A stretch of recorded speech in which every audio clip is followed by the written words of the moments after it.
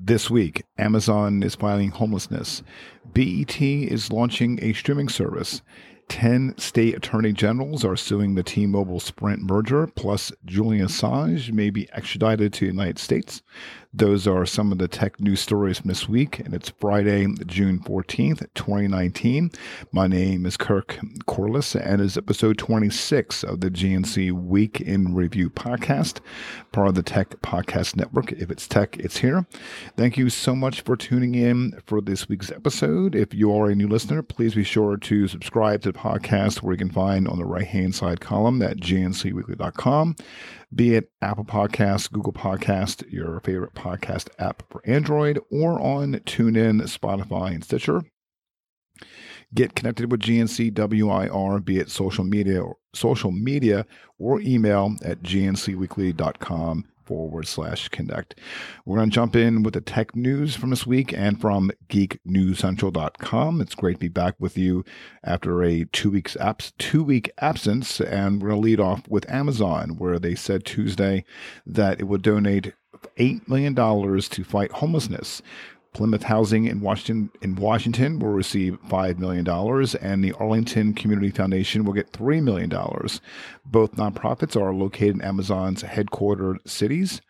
In addition to the donation, Amazon will match employee contributions to the following charities up to $5 million through September 30th, and they are Accelerator YMCA, AHC Inc., Arlington Partnership for Affordable Housing, A-Span, Bellwether Housing, Carpenters Shelter, Community Lodgings, Compass Housing Alliance, Cornerstones, Doorways, El Centro de la Raza, Facets, Fair Start, Friendship Place, Hope Link, Mary's Place, Plymouth Housing, Wellspring Family Services, Wesley Housing Development Corporation, and Youth Care.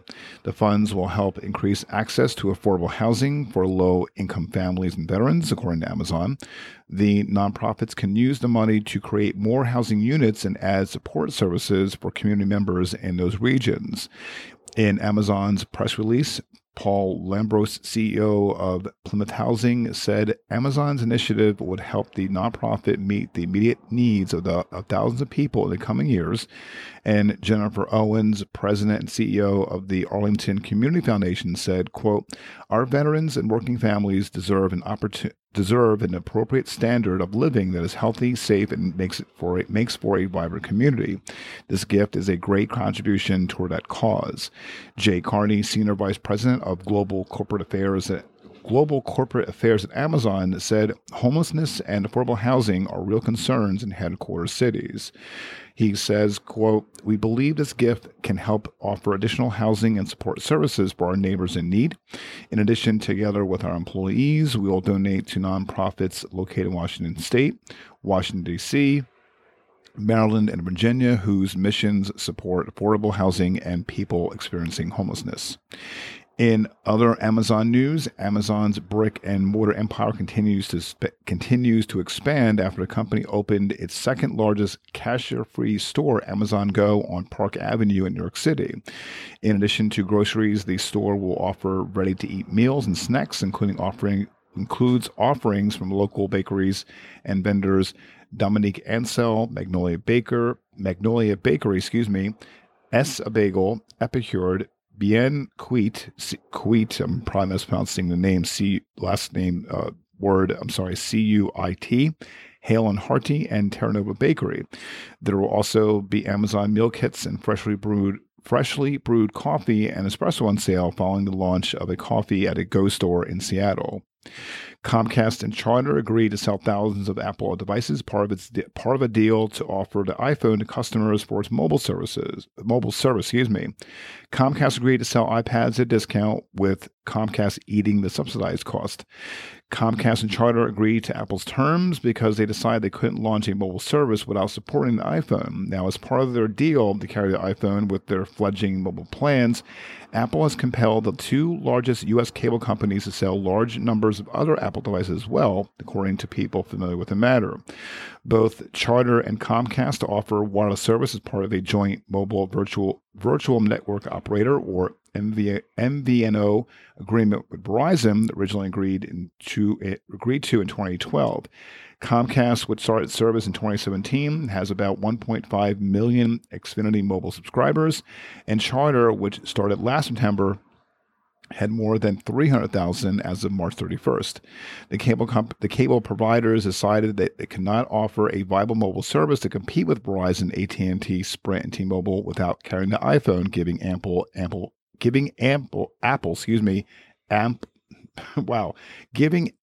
ample leverage in negotiations. While the exact details of Comcast and Charter's agreement are private, Comcast has to sell a number of certain iPads in the thousands at a subsidized cost, with Comcast paying for the difference between discounted price and the retail price.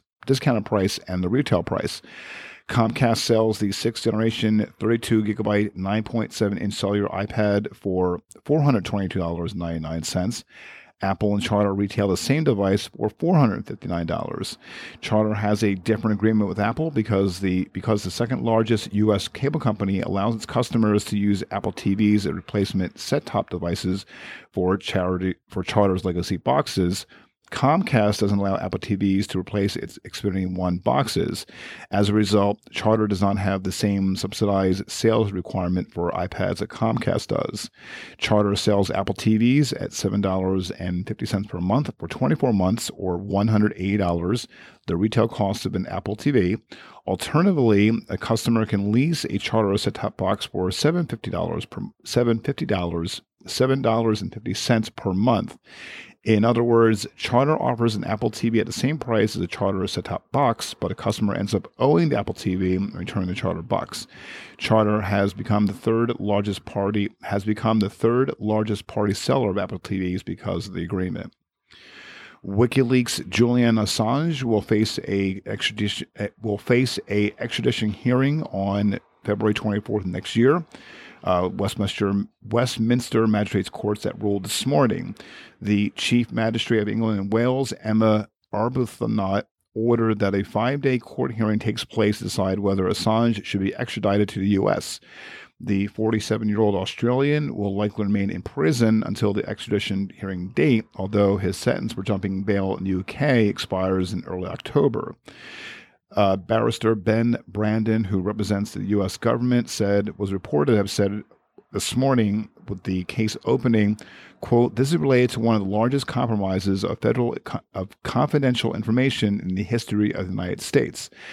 Assange is charged with 18 offenses that amount to hacking and illegally obtaining confidential American government information, something allegedly done with ex-U.S. Army analyst Chelsea Manning. Among other things, Assange is accused of cracking a hashed password protecting files leaked by Manning, thereby committing a crime. Brandon told the court, quote, "By publishing that unredacted material on the internet, Mr. Assange created a grave and imminent risk that human intelligence sources, including journalists, human rights defenders, and political activists, would suffer serious physical harm or arbitrary detention." Addressing the court via video link and wearing a gray T-shirt and black frame spectacles, Assange wrongly addressed the judge as Lady Arbuthnot while declaring that, quote, 175 years of my life is effectively at stake. Assange barrister Mark Summers, QC, said the extradition attempt, quote, represents an outrageous and full frontal assault on journalistic rights. In the Government in Tech news block on Tuesday, Senator Ed Markey took to the floor of the Senate in an attempt to force a vote on a bill to reinstate net neutrality on the 1 year anniversary of the reversal. Markey said, quote, says, referring to the Save the Internet Act passed by the House in April, under Senator McConnell's leadership, the Republicans are trying to bury this bill in a legislative graveyard.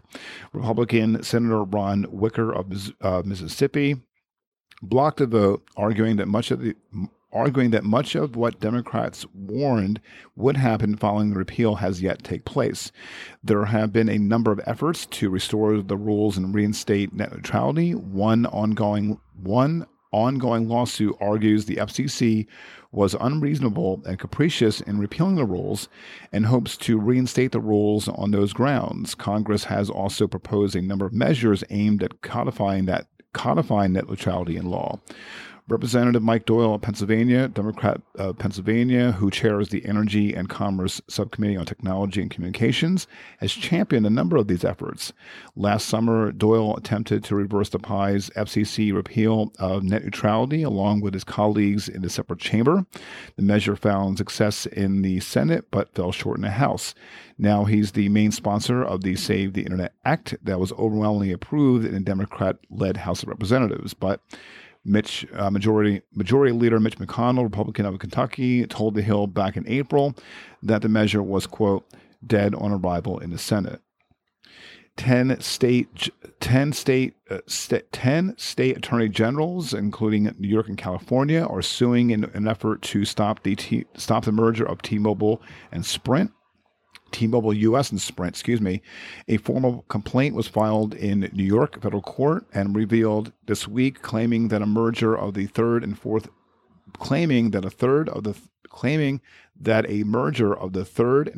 largest cellular networks in the United States would damage competition and raise bills and prices for millions of Americans. The lawsuit follows a statement last month by FCC Chairman Ajit Pai in which he said he was planning to approve the $26 billion merger thanks to new, quote, commitments made by the two companies about 5G deployment and rural wireless access. That statement was met with heavy criticism, with telecom experts questioning the value of the commitments, which were not made public, and noting that Pai appeared to be ignoring advice from antitrust experts at the Department of Justice who oppose the deal despite having previously indicated that he will stand by any DOJ determination. In addition to New York and California, the State Attorney General of Colorado, Connecticut, the District of Columbia, Maryland, Michigan, Mississippi, Virginia, and Wisconsin have joined the lawsuit. New York Attorney General Letitia James said in a statement, quote, "This is exactly the sort of consumer-harming, job-killing mega-merger our antitrust laws were designed to prevent," continuing, "When it comes to corporate power, bigger isn't always better." Speaking of the FCC, they will authorize $166.8 million to Carrier in 22 states to expand broadband access beginning this month. It's the second round of funding this year from the FCC's Connect America Fund auction, which pays carriers to deploy broadband to undeserved rural regions. The funding will go to a variety of different regions, including tribal areas in Arizona, New Mexico, and Utah. In total, the FCC promised to provide $1.5 billion over the next decade as part of its Connect America initiative to bring high-speed internet access to over 700,000 homes and businesses in rural areas.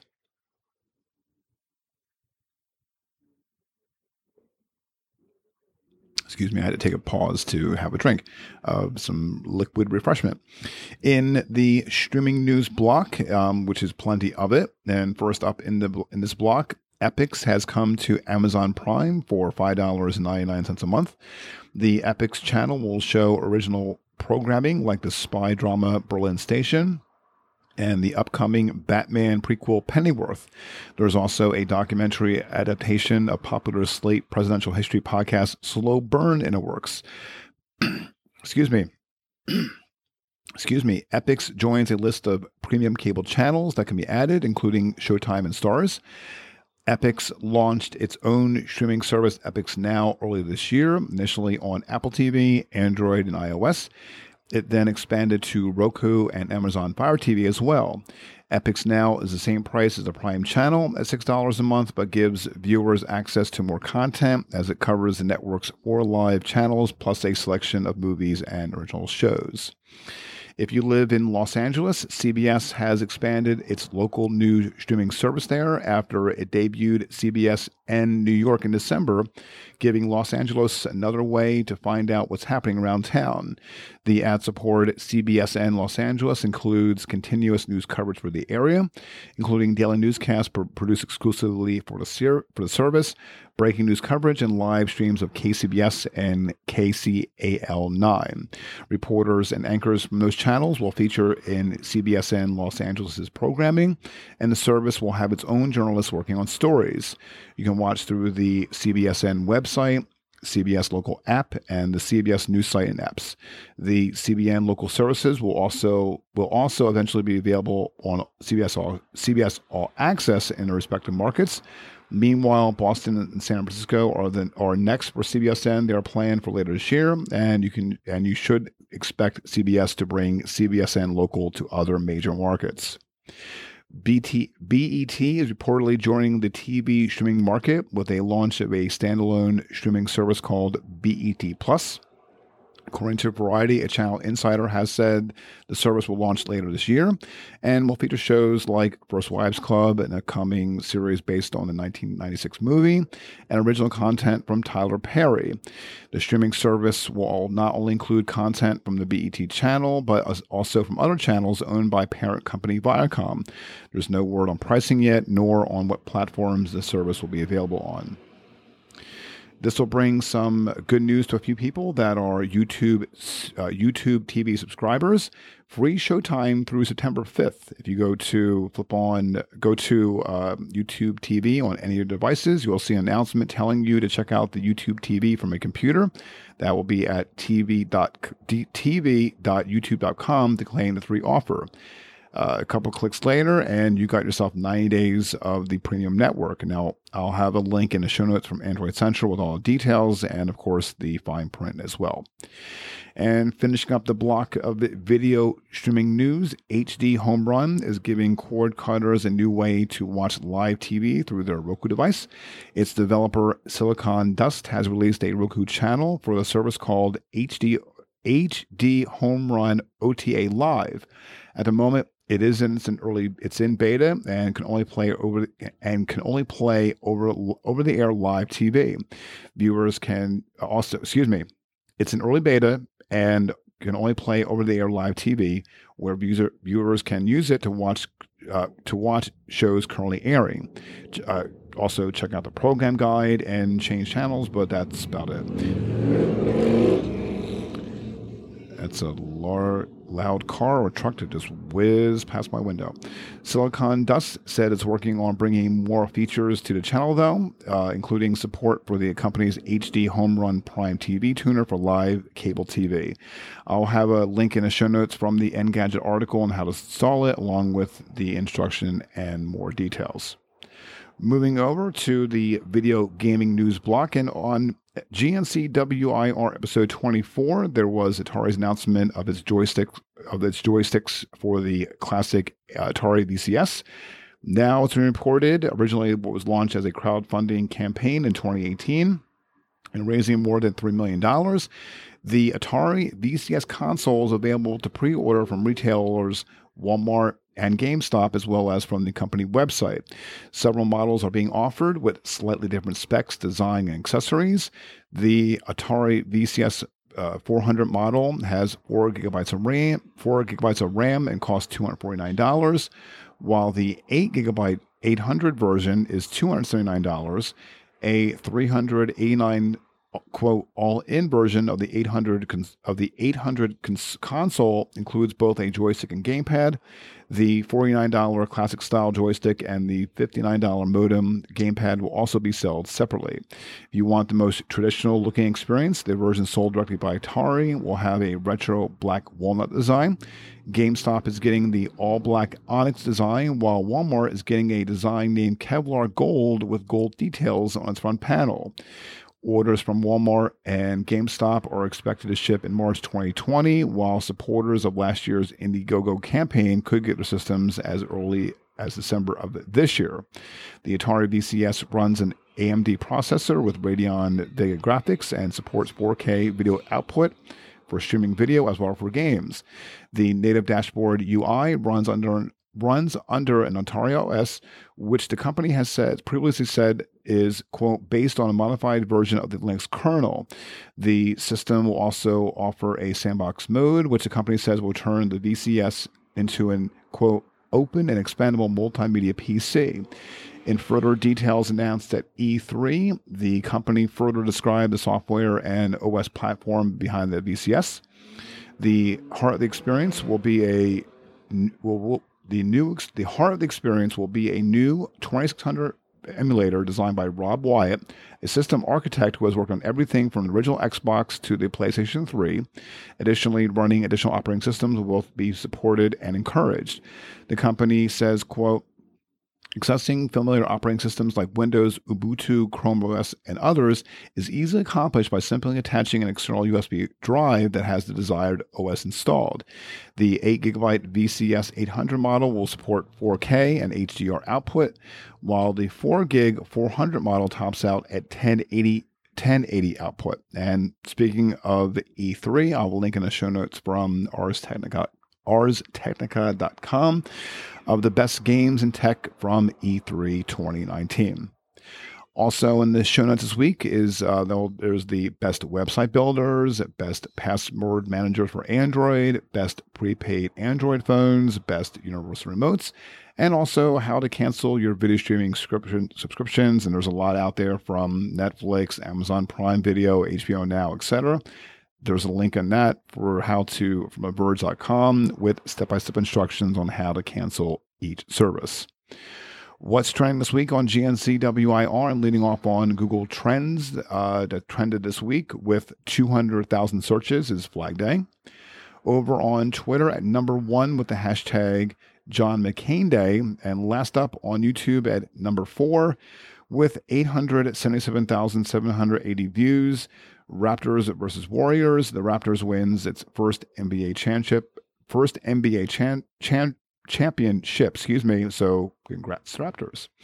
And finally, show of hands who have seen the movie Bill and Ted's Excellent Adventure. Now, trust me, there are a few of you that's seen it, as I have. So to celebrate, the movie is coming back with Bill and Ted 3 in August 2020.